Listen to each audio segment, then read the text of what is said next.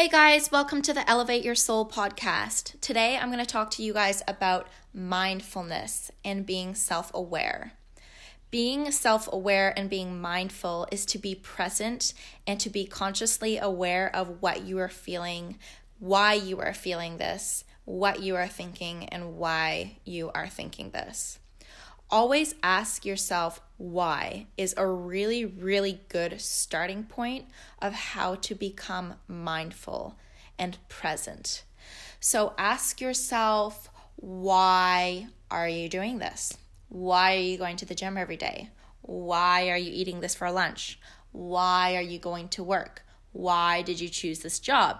Why did you choose this partner? Why do you still have the same friends you had since high school? Why? And also ask yourself not only why you're doing what you're doing, but why you're feeling the way you're feeling. Why do I feel hurt when someone looks at me this way? Why do I feel insulted when someone tells me this? Why do I feel blank when something else or someone else does blank? When we become mindful and aware of how we truly feel, the primary emotion that we're feeling, we then think differently. And when we think differently and have different thoughts, we then behave differently and we take different actions, and our entire life changes. There are many ways we can learn to become mindful and self-aware, such as spending time in nature, going for walks barefoot, swimming in the ocean, burying your skin in the sand, being creative, dancing, yoga, deep communication with others, meditation, moving your body, and spending time alone off of our phones and away from technology. All of these things help you become present within your body. And the only way to become mindful and self-aware is to be 100% present. You might be thinking, okay, cool, but why the hell would I want to be all mindful and self-aware and all that shit in the first place? Well, being mindful reduces anxiety.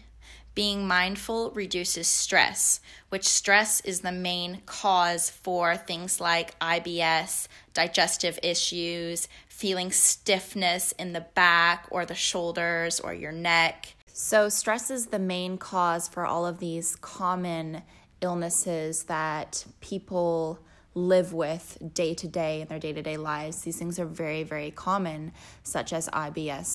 But stress is also the main cause of cancer. So anything you can do to prevent yourself from getting illnesses like that, why wouldn't you give it a go? Being mindful reduces depression. It reduces anger and basically any negative emotions by bringing you back into your body and back into the present moment. And in the present moment, there is no space for future worries or past regrets. You learn to become fully present in other people's company and therefore become a better lover, a better friend, a better parent, and overall a nicer person to be around. To be mindful is learning to respond to situations rather than react. When you react out of a situation, you're reacting from an initial emotion that you're feeling. When you're responding, you're actually taking time to put some logic to the situation and think before you take any action. A good example of being mindful is something as simple as when people talk shit about you, you're not going to take that so personally, and you're not going to get caught in this cycle of thinking you're not worthy enough or you're not good enough or you need to change something about yourself because other people are talking shit about you. Being mindful is being aware of maybe taking into account of what they had to say, seeing if that holds any truth for you, and if it doesn't, or even if it does, know that it is also a reflection and a projection of who that person is. So if someone is talking trash about you or saying negative things towards you, that is just showing you that there's a lot of negativity and hurt and pain and fear within that person. And in order for them to have a moment of relief and to feel better about themselves just for a split second, they need to talk trash about other people in order to feel that moment of feeling good within themselves. So you're not going to take that as personal as you would if you weren't being mindful. It's all about just being self-aware of why others are doing the things they do, but most importantly, realizing why you are doing the things you do and realizing where your thoughts are coming from and why your thoughts are the way they are, why your thoughts may be negative around certain situations and why they may be positive around certain situations, and why you may feel a certain way when someone does something or someone says something, and someone else will feel completely different if that same scenario or those same words are spoken to another person. So just becoming aware that everyone is so unique and so individual because we're all brought up in, different families, different households, different cultures, different schools, etc. And we all have our own way of perceiving things and finding ways to cope. I'm going to give you guys another example of applying mindfulness to a scenario that would be very, very helpful, but definitely a lot more challenging to do. Let's say someone you really, really love breaks up with you.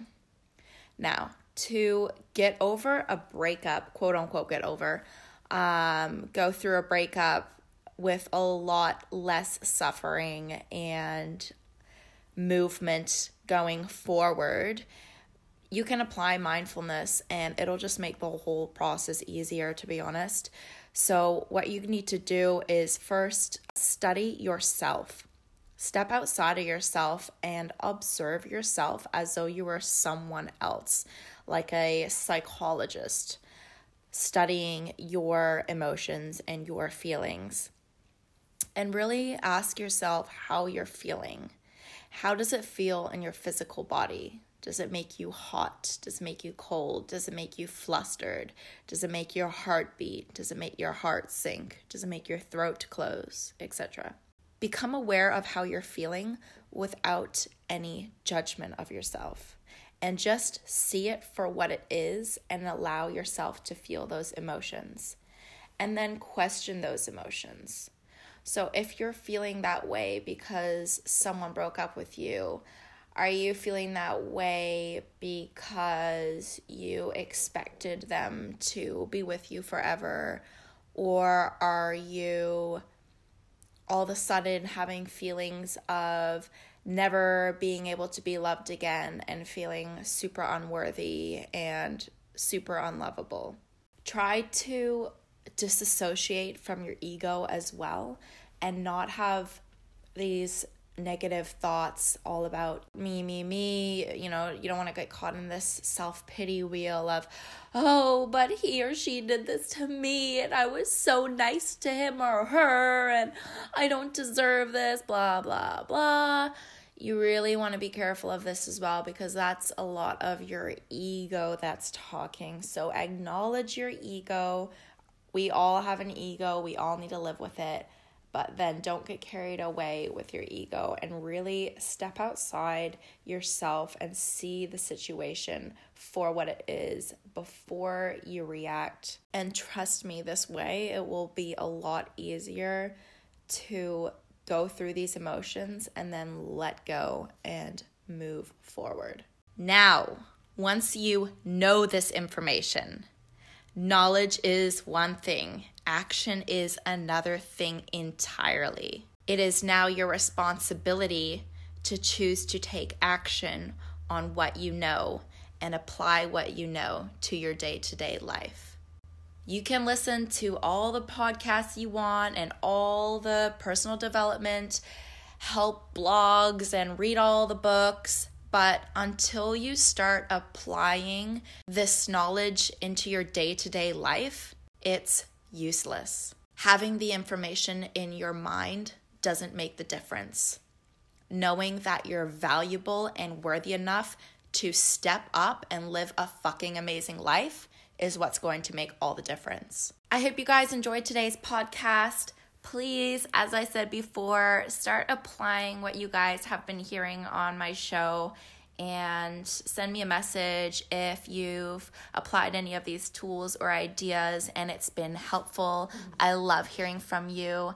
And yeah, I hope you all have an amazing week. And there goes my dog starting to play with his chew toy in the background. All right, ciao.